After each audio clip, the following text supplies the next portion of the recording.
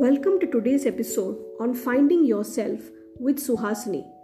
Today, we are going to talk about rooting yourself in oneness. This is about enhancing your capabilities to the highest possible level.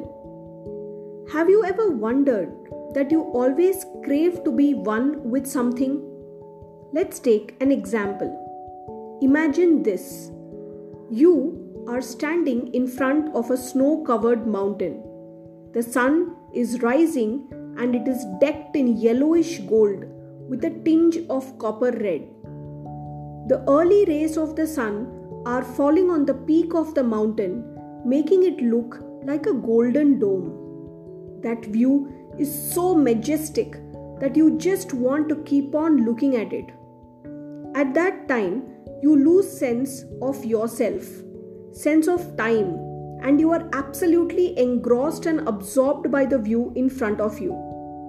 Nothing else exists except that golden snow-covered dome trickling down white snow from the peak. Even after many years, you cherish that view in your memory even though it's no longer in front of you. Let's take another story. Suppose you are someone who loves to read. You get so engrossed that you lose sense of time. You are not able to hear even if someone is calling you. The world outside does not exist for you when you are reading. At that time, you and that book in which you are so engrossed become one. And you love that experience so much that you again want to pick up the next book to engage in a similar experience. You can apply this principle to any of your hobbies. Why do we crave for this experience? Why do we enjoy our hobbies? Why do we want to lose our sense of ourselves, time, and the world around us? This is a state in which the doer, the object, and the act of doing all become one. This is about the highest form of involvement with something. Can we then, by design, include these moments in our daily routine? Because it is in moments like these that you are releasing your full potential. You will begin to see things with a lot more clarity than in your other tasks. Here are 3 steps to experiment for yourself. Step number 1. Identify something in which you lose yourself.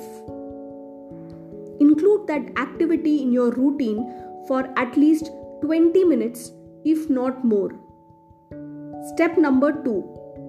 After the completion of that activity, identify for yourself what you are doing differently while performing that activity. Mostly, the first answer that will come to your mind is you are not thinking while doing that activity. You are just flowing where the experience is taking you. Another insight is you are not resisting to flow in that experience. You have dropped all your guards and willingly surfing the tide. Dive deeper and you will find many more insights that are unique to you. Step number 3. Replicate this state in your other activities. Lastly, would like to leave you with these words.